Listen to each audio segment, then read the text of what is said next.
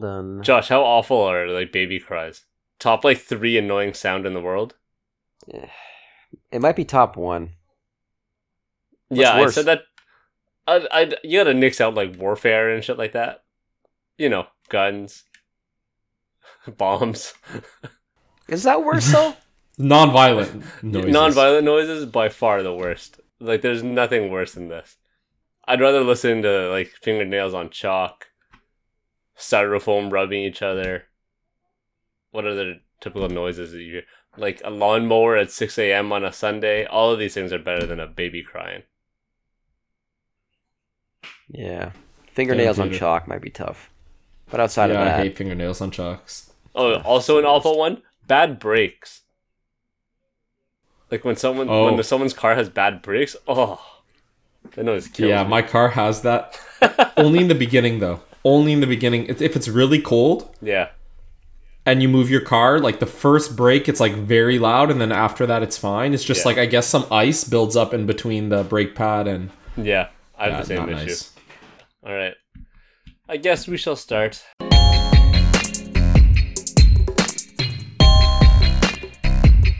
What's going on, everybody? And welcome back to the Hoops Corner.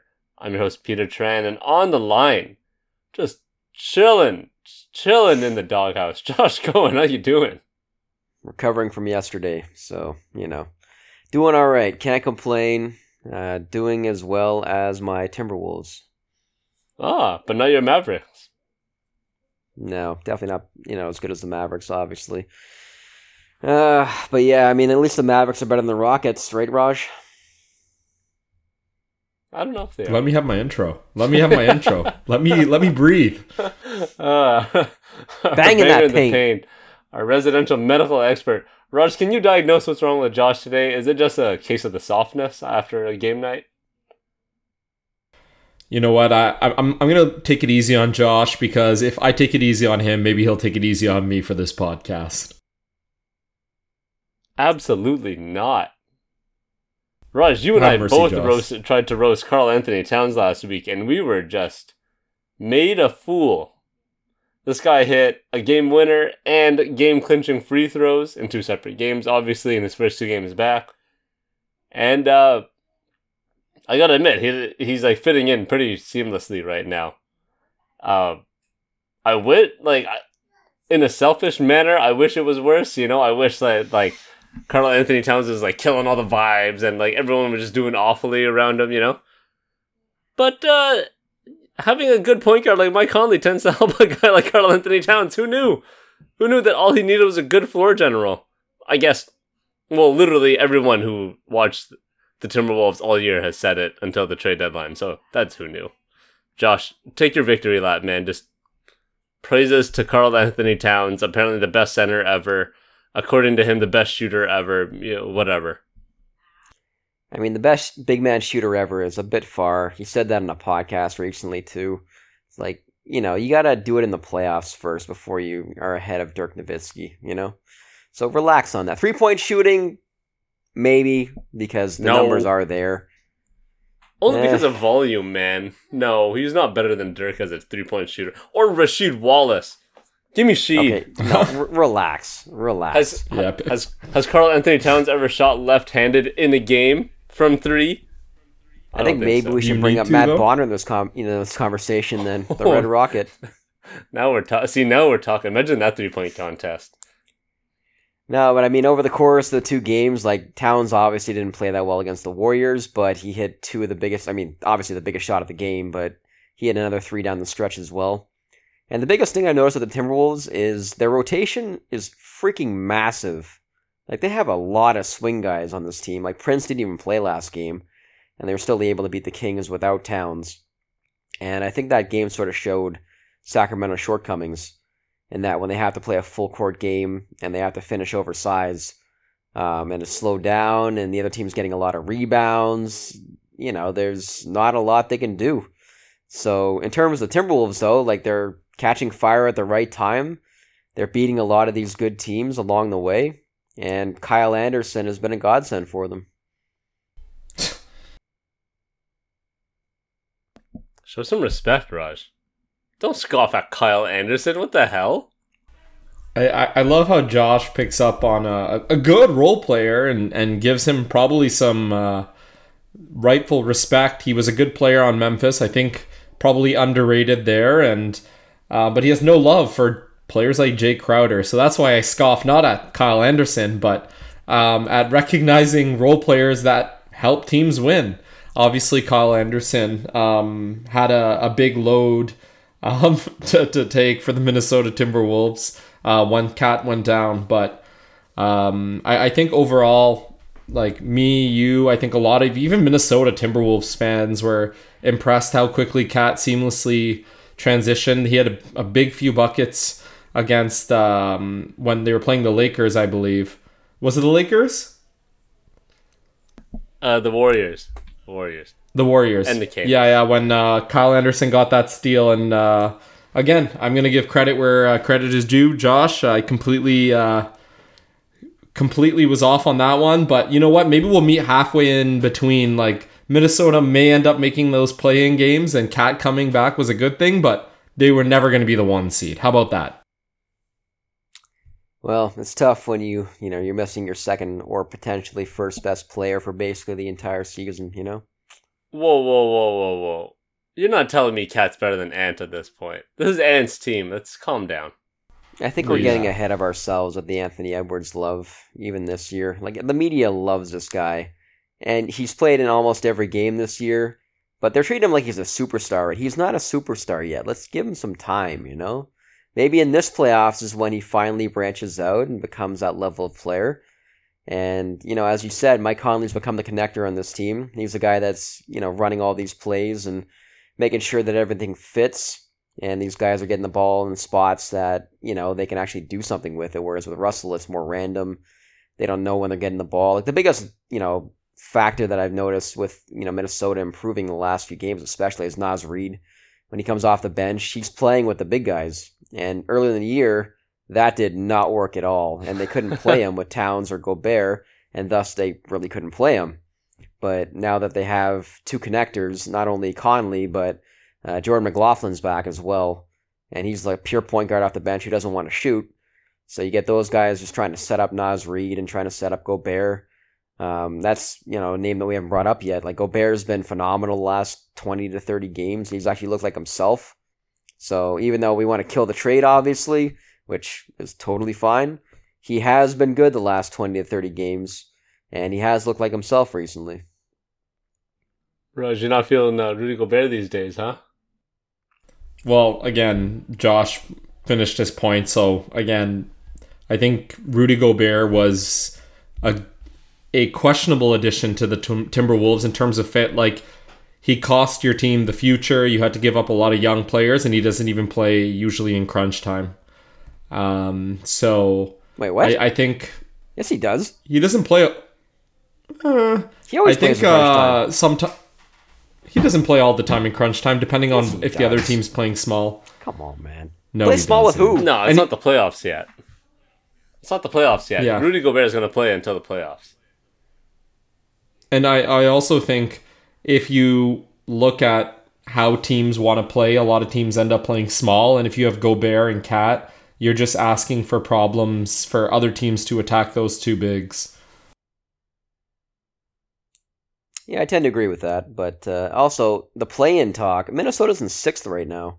And I know there's not many games that are separating the teams and everything, but they've won, 4 in a row now? And they have a lot of games coming up against, teams in that range. So it's going to be very interesting to see what happens. Like, there's a massive game tonight, obviously, with the Pelicans and the Warriors. Warriors are in 7th. Pelicans are in 8th. And there's a half game between those teams. Golden State's tied with Minnesota right now after losing to them. So that was a very consequential turnover by Draymond Green leading to that Cat 3. So it's going to be very interesting to see what happens in the next couple games. Yo, relax. Games in March don't matter to Draymond Green, okay? Yeah, they will when he doesn't make the playoffs. Yeah, you have to make the playoffs before they start. You can start making statements like that. Nah, Draymond Green doesn't matter. He's above it all, remember? I just want to point out as well, with Memphis now in second place, 2.5 games ahead of the Kings, you guys should be cheering for Minnesota right now Because the more they win, the better the chance we get Golden State and Memphis in the first round. And that's what we want. Honestly, I think it's too early to look at predictions. Obviously, there's 6-7 games left. I think the win total, we talked about this last podcast, the win total that teams will need to get to is 41 games. Like, if you have a 500 record, you have a chance to be in the play-in tournament. Under 41 wins won't get you there, and I think there's just so much maneuvering that can happen in the next couple of games. It might come down to tie breaks, a game, the last game of the season. So, yeah, it would be fun to watch Memphis, Golden State, but I don't want to get ahead of myself. I do think the Jazz falling off in this race for the play-in tournament has definitely taken some of the excitement out of it. Now there's obviously the Mavs who are looking in, and I know we're going to talk about them, but I would want to see the Mavs. I think the one team that I really wouldn't want to see is I wouldn't want to see the Pelicans without Zion, to be honest. I think that's who I'm looking for more than the matchups. I just want to see the Mavs in the playoffs with Kyrie and Luka and see them implode. Would you rather watch the Memphis Grizzlies go against the Warriors, which would be hilarious because of Dillon Brooks and Draymond Green? Or would you want to watch the Memphis Grizzlies and the LA Lakers due to Dillon Brooks again versus apparently celebrities? Shannon Sharp. Bloggers, he calls them. Yeah, Shannon Sharp the blogger or Draymond Green the podcaster versus Dillon Brooks. I mean, both are entertaining as hell. So as long as we get one of those matchups, I don't really care. Yeah, again, I think we'll save the matchups for next podcast when the picture is more clear. But I do want to talk about the Mavericks. Do we want to see the Mavericks or the Pelicans? Because it seems like OKC is just that young team. They deserve to at least play in the play-in tournament to get that experience under their belt. It would be a travesty if they don't make it.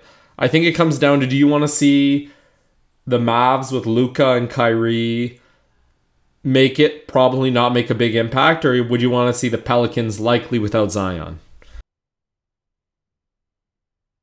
I think it's a pretty easy choice between the Mavericks and anybody else at this point if there's no Zion.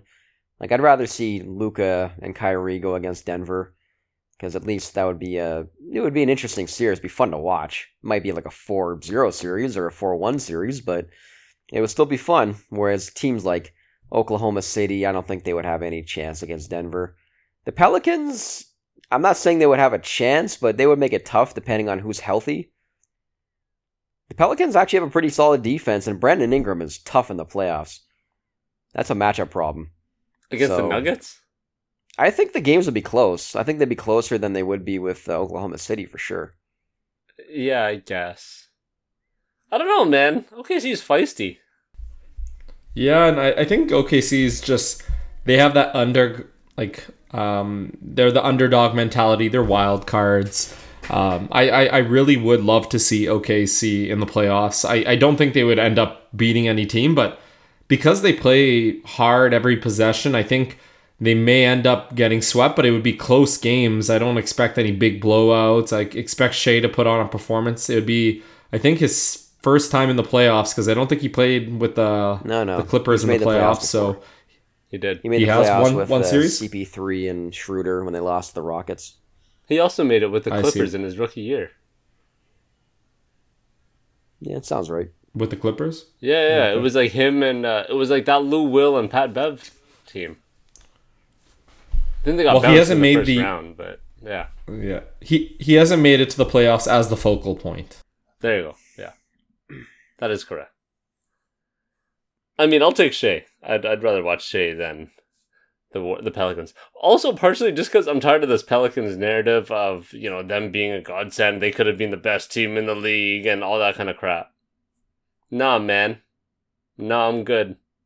Hard pass. That's it. I mean, I'm just tired of hearing it. Oh, everything revolves around Zion, how he's hurt. We get it. You built your team around an injured player. The whole expectation was around an injured player. And he's injured all the time. Whoop-de-doo! Come on, man.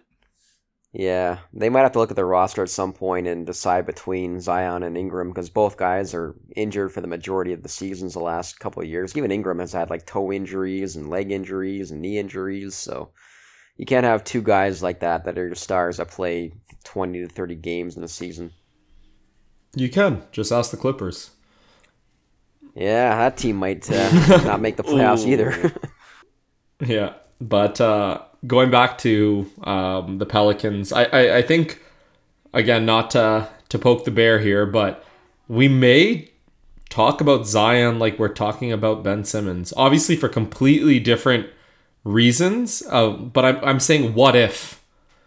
Like, we might look at Zion's career and be like, what if? Same way now, I think That's not the comparison, though. Like, Ben Simmons, mentally just checked out. I don't think Zion mentally is ever going to check out from his play style. It's more so, you got to compare him to somebody like Grant Hill, like what could have been, Greg yeah, but I think you can of... make the same.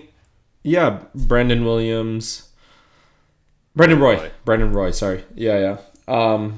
But I really think you do have to ask the question, like with Ben Simmons, like what if he had a bit more mental fortitude? What if he was placed in an environment where he didn't have to be a star and he's just able to play? But what are we doing? The comparison for Ben Simmons' career trajectory, I have two guys in mind. To a lesser extent, Larry Sanders. Not like as a good comparison, but the better one, Andrew Bynum. Never really loved the game. Somehow fell into it. Ben Simmons never loved the game from like LSU from what it looks like, man. That dude is just chilling the whole time. Apparently he's still like going out to partying and shit in LA, which means that he's not even in Brooklyn with his team. This dude's just straight chilling right now. Bynum did the exact same thing after LA. Like basically after he had the Lakers organization like holding him down, as soon as he got to Indiana, to Philly, man, this guy was just reckless with his body, with his rehab. He was just chilling. He was enjoying being a rich guy. That's exactly what Ben Simmons is doing too. He's just enjoying the fame. So do you think it's a Philly problem then? Because both those guys went to Philly. Some guys just don't love it, man. You know what I mean? Some guys are just happy being rich. More power to them, I guess. Yeah, but again, I still wonder the same. I still think that we're gonna ask this question of Zion's career if he doesn't play at least 100 games in the next 2 seasons combined.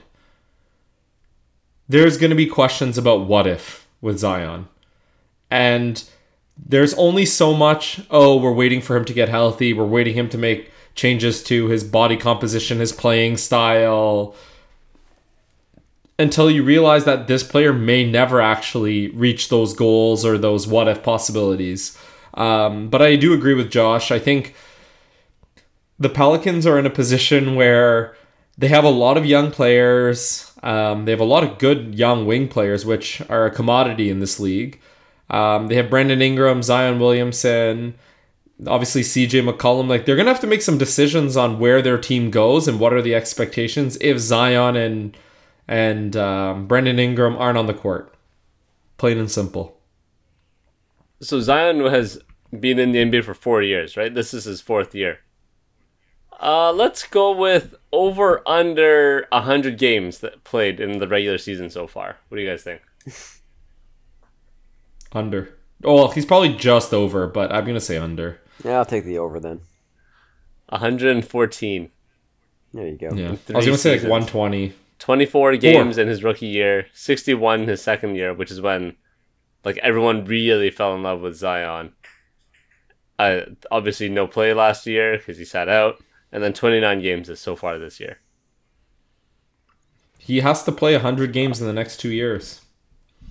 At this rate, it'll be 3 years. You know what I mean? It's rough, man. It's sad too because when he plays, like I think they were first in the West, right? Or second in the West. They were like second or third. But they were definitely top 3. But they were going up, though. They were, and just like Zion. And then he went up too far. And that was I have no idea if that's what happened with his injury. Like, they have the roster going into next year, right? Like most of these guys are, under contract. They have to figure out the center position. I think that's their biggest weakness besides health, obviously. They got to figure out what to do with Jonas because I sort of like them together in certain matchups, but overall, you want to get a guy that I like a Miles Turner, where a guy that can defend the rim in that lineup, and then you really have something because you'll have a top 5 defense with Zion and Ingram, and that's pretty good offensively, obviously. So, but again, they have to stay healthy, so they got to figure something out. What they should do is just offer the Phoenix training staff whatever amount of money that they want. The guys that kept Steve Nash and Amari Stoudemire healthy over the course of those years, get those guys in there. That stuff is gone, man. Like, that was almost 20 years ago. Well, rehire them. Give them the bag. On. It's been 15 to 20 years. This guy's talking about Steve Nash in his prime. Come on, man. If you can keep those guys healthy, you can keep Zion and Ingram healthy. Dude, if you can find me NBA staffers that were around in 2007, I will be impressed. There's not that many kids sticking around. Hire their kids. Hire their kids. Come on, man. Yeah, I don't know. The Zion situation is kind of sad. That's it. That's all I got. I don't know what to do with it. What do? You can't really do anything else. I don't think that Ingram and Zion can fit together long term either. Obviously, they're good now, but over time they're going to need to. I mean, we've already said it. Decide one way or the other which way to go. Sad stuff, man. Maybe they should just rely on Jackson Hayes to develop along with Zion. Oof. Yeah. Not the best idea. No. Maybe Jonas can just become a top 5 shooter again in the league. Yeah, that was a nice week stretch 3 for him. games. Yeah, I know. Just like it was. He probably just practiced so many threes. It's like corner threes all day, just like Utah Watanabe this year. Smart guys, man. Make a living somewhere. I mean, I guess we could sort of move on to the Dallas Mavericks now. They've absolutely pitifully lost a back-to-back series against the Charlotte Hornets this past weekend.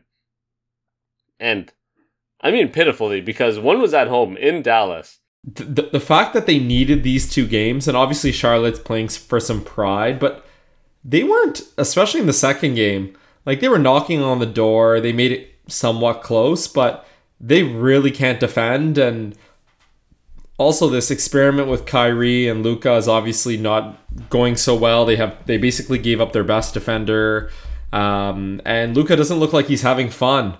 And I think it's a little more to do with something in his personal life than just the Mavericks. But again, this team is not the threat that they were last year, a team that knocked out the number 1 seed in the Phoenix Suns. This team is basically swimming without any sign of seeing any shore, and they're probably going to drown at some point in the season. And obviously when that happens, I wouldn't want to be with Kyrie because he's obviously going to implode and bring down a few other players with him.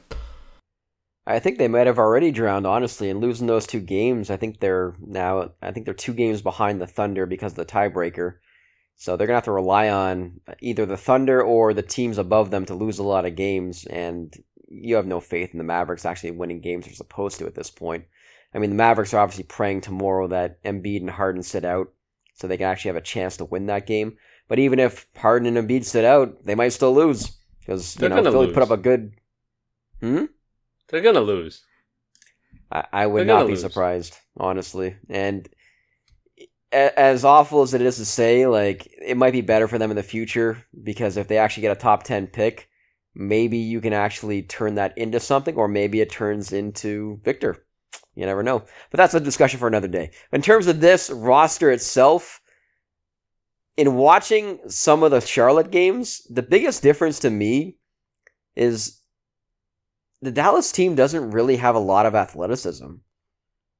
Right? You watch Charlotte, and you have guys like JT Thor and Bryce McGowan's guys who, nobody's ever heard of. And they're just jumping over everybody, getting rebounds. They're all over the floor. They're stunning to Luka, making him make decisions he's not used to, which might be a strategy that, teams actually employ in the playoffs if they actually are able to make it, which they're probably not going to at this point. But they were just super quick and all over the floor. DSJ obviously had the 2 daggers in both games, which was hilarious in itself. But yeah, like Dallas just doesn't have the talent and the athleticism on the wing, especially. But obviously, like, they're still starting Dwight Powell after like 5 seasons. So, like, what are we even doing here? All they had to do was get a guy like a Mitchell Robinson type. You know, a guy that can defend the basket a little bit, get a bunch of rebounds. They got JaVale. Oh, God. Man, and he's under contract next year, too. That's the worst part. Mid-level exception, JaVale McGee, man. The guy can barely get on the floor with a mid-level. Yeah. My God. Like, he gets less minutes than Christian Wood, and Jason Kidd hates Christian Wood. That's how sad this is now. I get it. The Mavs are stupid. They took a giant gamble on Kyrie.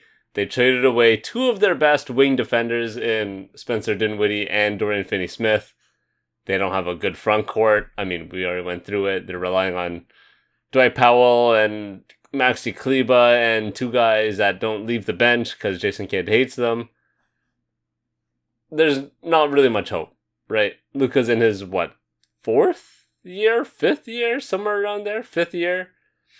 And there's a high likelihood that we just don't see him in the playoffs again. This year. Sorry, not again, but just this year. And I'm fine with it. They deserve it. I don't want to reward any bad gambles. You know, they knew what was going to happen with this trade. They knew the gamble they were taking. Even before the trade, to be honest, because they sort of just let Jalen Brunson walk out the door without getting anything in return for him last summer. It just seems like a very poorly managed situation in Dallas. And on top of it all, I just don't like the way they play with Luka. Like, personally, I hated it when Harden did the same thing, when it was just one dude who handles the rock 70% of the game, and then he'll dish it out for an open 3 or a contested corner 3. That's not the kind of basketball I want to watch. I think Luka can do more than that. I think that the team can do more than that if they were given like the opportunity to, which there's a high likelihood that there will be a coaching change this summer. And that's it. I'm good on this Mavericks team. I don't want to see them in the playoffs. I don't want to hear anything else. I don't want to see Kyrie getting fans kicked out of the stadium, out of the arena, because they allegedly talk shit to him. I don't want to hear about Luka's personal issues off the court. I'm good, man. I'm done. I'm done with this dramatic season for the Mavs. Just push them out of the way, Josh. Raj, just sweep them out. Sweep them away like every other Texas team this year. Hey, actually, if you look at it for the long-term longevity of the Mavericks, it may be better for them not to make the playoffs. Because then that Kyrie experiment completely failed. They're less likely to re-sign him.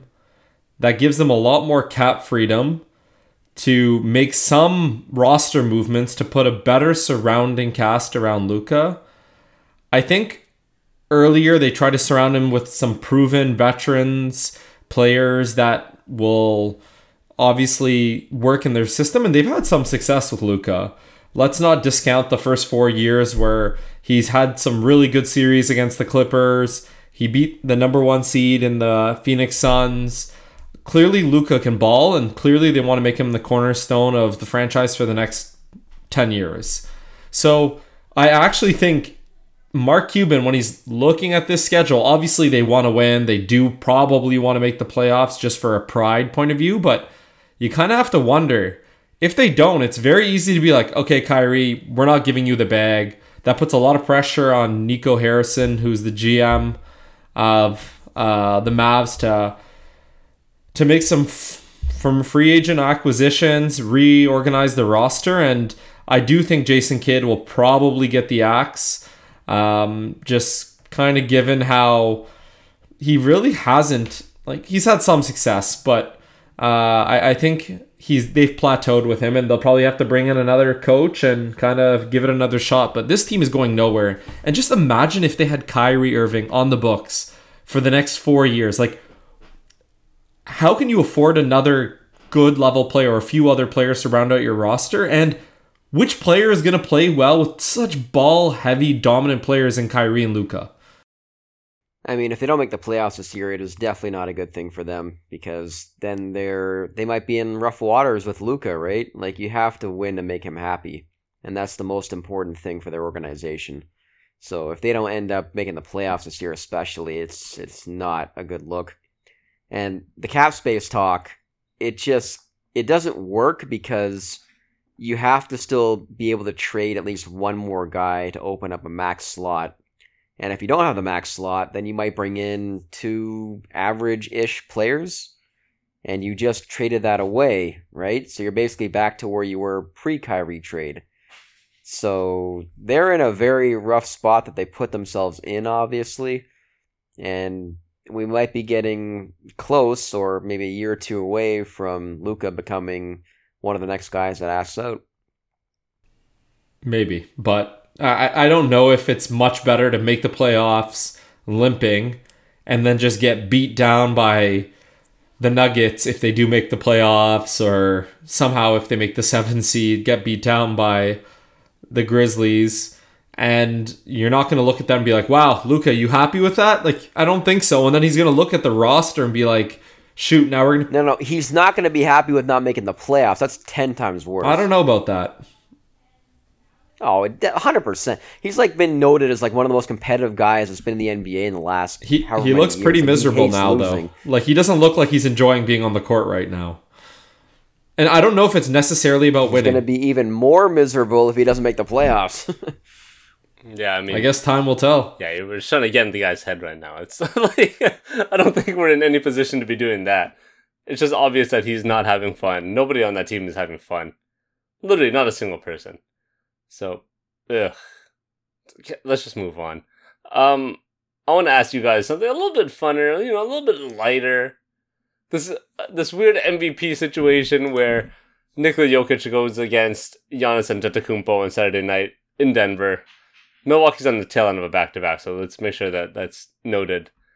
And, after the first quarter, Denver pulls ahead. Jokic obviously has an incredible game.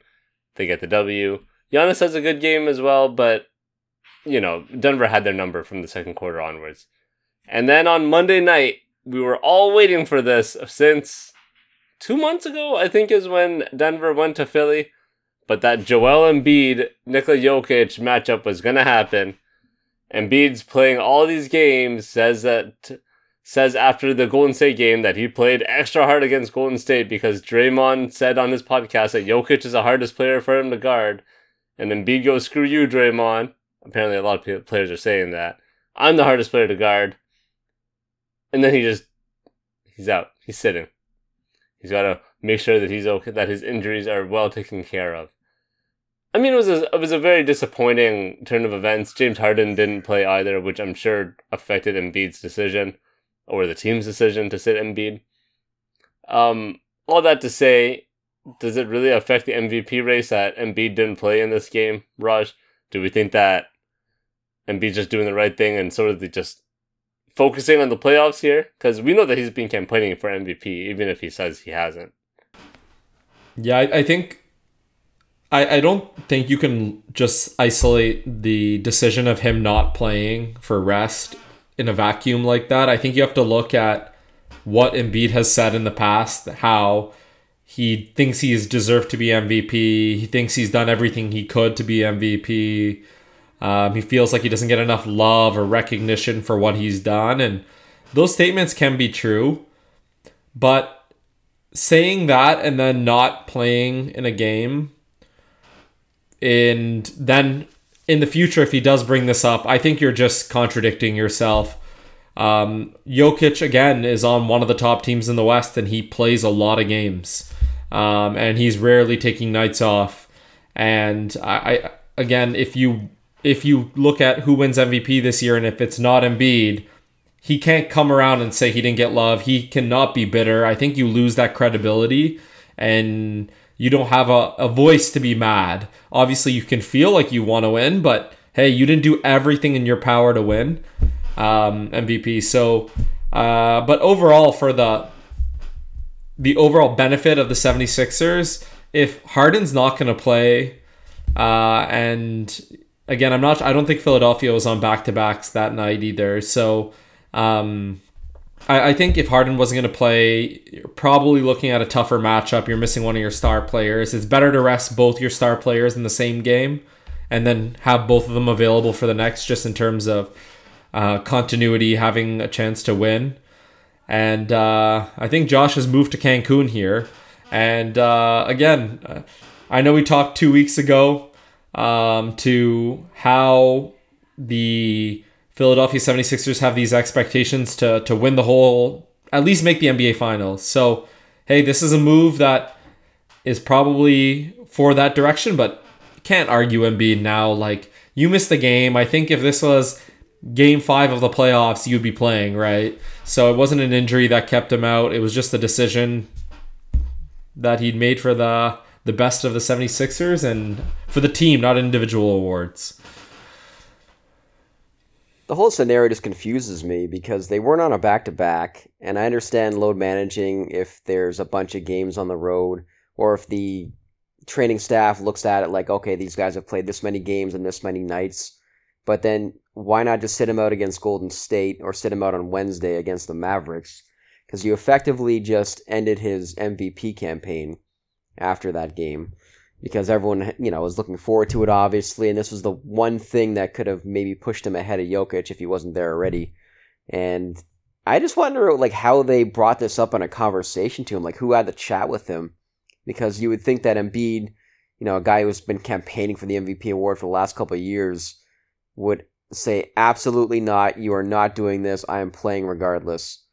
But I'm just confused as to what was, the tipping point for them being able to convince him to take this game off. In terms of the overall picture of potentially winning the championship, was it a good move? Yeah, it's probably a good move to rest a guy who's been injured for most of his career at certain points later in the season, so he's ready for the playoffs. But choosing this specific game, very odd choice. Yeah, just another element, we don't necessarily know that it was strictly the 76ers organization's idea. It could have been partly Embiid's. He could have looked at this matchup and been like, oh, Harden's not going to play. I don't like our chances, and I don't want to hear the narrative that because Jokic and the Nuggets beat the 76ers without me and Harden, with one of our star players not playing, that I'm going to lose this MVP trophy.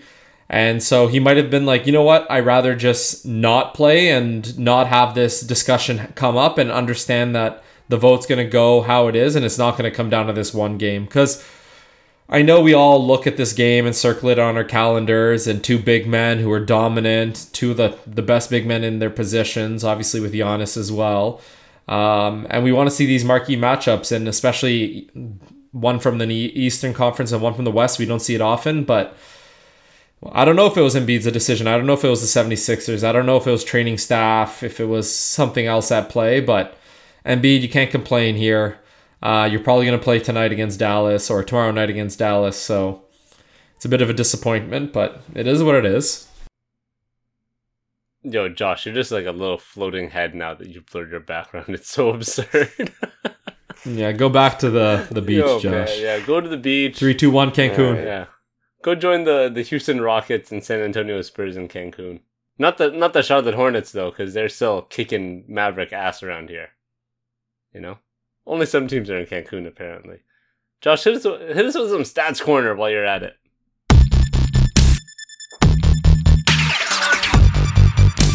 So I got a couple things this week for you guys, as usual. I think this week is going to be really interesting, though. So my first question is the best question. Mikal Bridges has scored 40-plus points in a game twice since arriving in Brooklyn. He is the 5th player over the last 20 seasons to record multiple 40-point games with a team he joined mid-season. Can you name the 4 other players? In the last how many years? 20 seasons to record multiple 40-point games with a team they joined mid-season.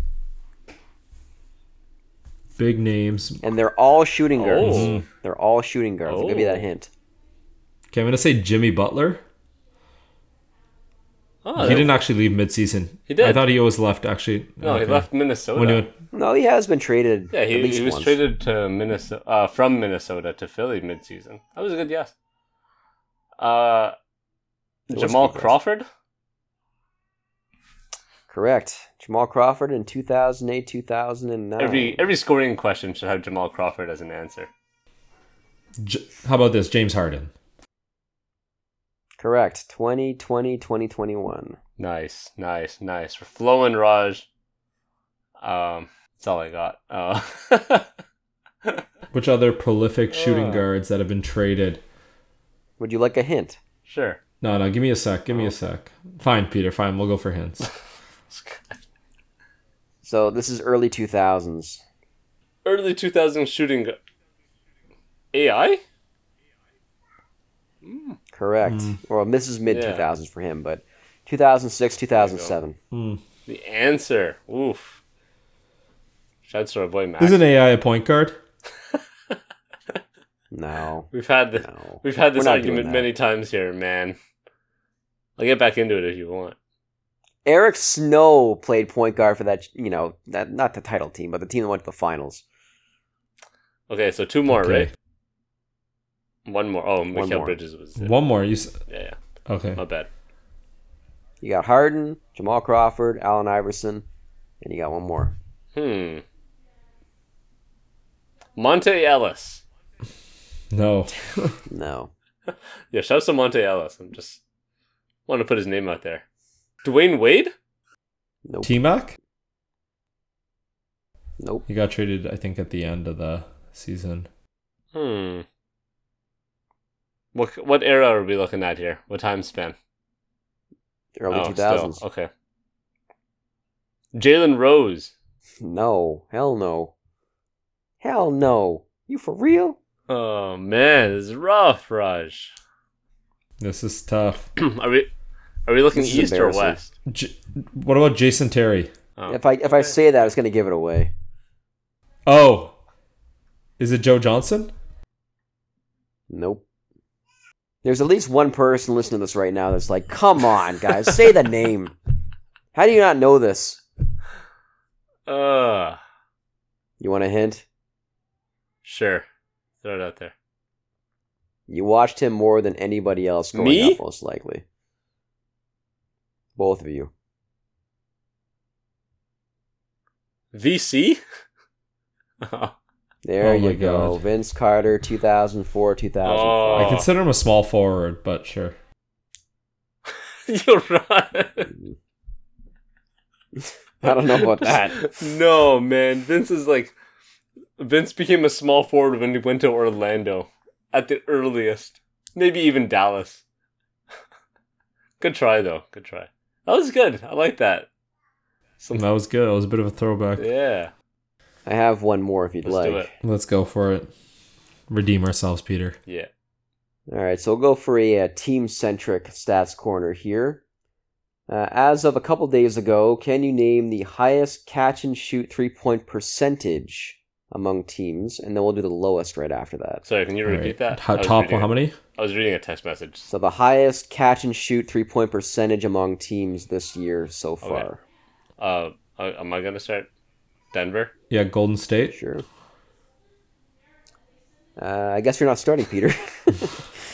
And that's a no. No to... Surprisingly. No to what? They are not in the top 5 of highest catch and shoot three-point percentages both? among teams. Golden State or Denver? Denver is... I didn't hear you say Denver. Yeah. Sorry about that. Denver is number 3 at 39.4. Of course they are. With Nikola Jokic diamond you up, you better be top 3. How's about Sacramento? No, not in top 5. Best offense ever, apparently. Seems that list what happens about every year. Milwaukee?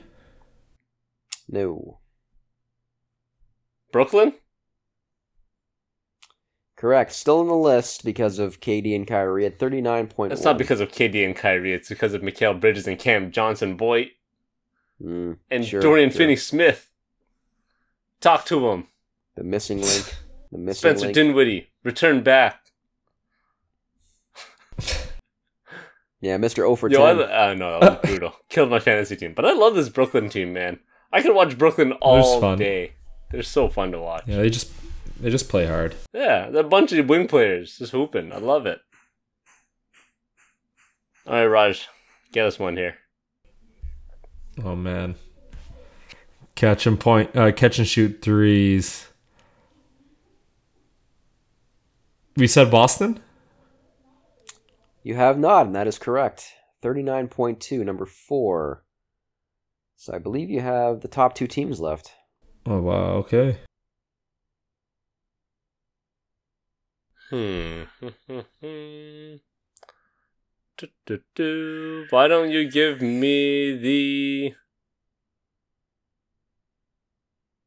No way the Knicks are in this list, are they? Nope. No. The Sixers? They shoot a lot of threes. Correct. Number 1, 40.4%. Wow, 40%. Nice. Wow. Can't be Memphis. They suck at shooting threes. Phoenix? Yeah, they're probably bottom of the league. No way, Phoenix. There you go. Phoenix is number 2, 39.9. Wow. 39. Oh, damn. I'm impressed. And then quickly, the lowest 3-point shooting teams in terms of catch and shoot. Okay. So I'm going to take out Houston and Charlotte. They're by far the worst. The other 3 teams are either play-in teams or a playoff team. So there's 2 that are like on the fringes of playoff / play-in, and the other one's one of the top seeds. Okay, how about the Miami Heat? Correct. Number 3 at 33.9% on catch and shoot 3-pointers. Ooh. Memphis.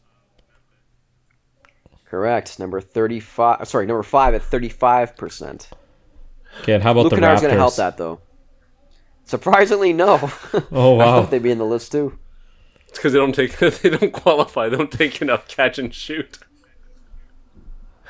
It's all Fred VanVleet chucking, yeah. Freddie and Gary chuckers, man. What about the Indiana Pacers? No. No, Buddy Hield's too good of a shooter. How about our beloved Dallas Mavericks with Reggie Bullock shooting threes? Nope. Damn. He's at 38% now, surprisingly. Yeah. Really? Without their threes, they're complete garbage. What about the Atlanta Hawks? You are correct. Look at you, Raj. 34.8%. Wow. Nice. Nice. And quickly, we'll go rapid fire. You can each name 2. The highest pull-up 3-point percentages among teams in the NBA. Golden State Warriors. They are number 4. Disappointed, Raj. Pull-ups? Let's go Sacramento. Number 5. Kevin Huerter, baby. Well done. What about Boston Celtics? Nope. Portland? Because of Dame? Like single-handedly? No? Nope. That was a long shot. No. What about the 76ers? Nope. Oh, the Cavs. No. Yes, number 2. Wow, okay. Yeah, I'm here. That's nice. What about the Nets? Not on the list. Oh, I thought Kyrie and Katie would Oh, the Suns. keep that up. Nope. Oh. Surprisingly, no. How many do we need here? How many left? So, The top you got 2, 2 I think. left. One's a top seed in the West, and the other is no longer in the play-in in the East. Washington? Or No. Brooklyn? Nope. Oh. Brooklyn's still in the mix. I'm talking about a team that's in like 11 to 15 range now. My bad. I misunderstood. Indiana? Correct. Number 1, 38.8%. TJ McConnell. Well, that's mid-range. TJ McConnell. Hey, he's been alright from 3 this year, too. So we're sorry. You said we're looking for a top seed in the West now. Is it the Nuggets? There's no Correct. way. It is the Wow. Nuggets, number 3. And just quickly, the lowest pull-up 3-point percentages among teams, San Antonio, 29.4%. Orlando, Lakers, Toronto. So Toronto's missing all their threes off I the told dribble. you. And Charlotte. Wow. I'm surprised that we waited all the way till the end here, but shouts to Austin Reeves for being a competent player on the Lakers. That's fun. I don't want to get into that storyline, but I just got to mention it from time to time. He's good. For the next He's podcast. pretty good. He's got a bright future in the league. Let's just say that. Good stats corner, Josh. Those are nice. Those been some more like throwbacky questions like that. That was dope. Us old heads. I'll do my best. Us old heads. need We something to struggled think though. back. We struggled, man. I don't know if we want more of that. It's part of the game, man. Can't have it too easy. You gotta fight for it, Raj. Josh looks like a little fish out of head sticking out of the ocean. This guy. All right, and on that note, I'm gonna call it here. I want to thank everyone for listening. Please remember to rate and subscribe. Raj, hit up those iTunes reviews, man. Josh, give me those Spotify stars. You can find us on. Let me just name off these social media accounts. I got TikTok, I got Instagram, I got Twitter, and I'm on YouTube. All at Hoops Corner Pod. Look at that. All 4. And on that note, or I don't even remember how I end this. And until next time, peace.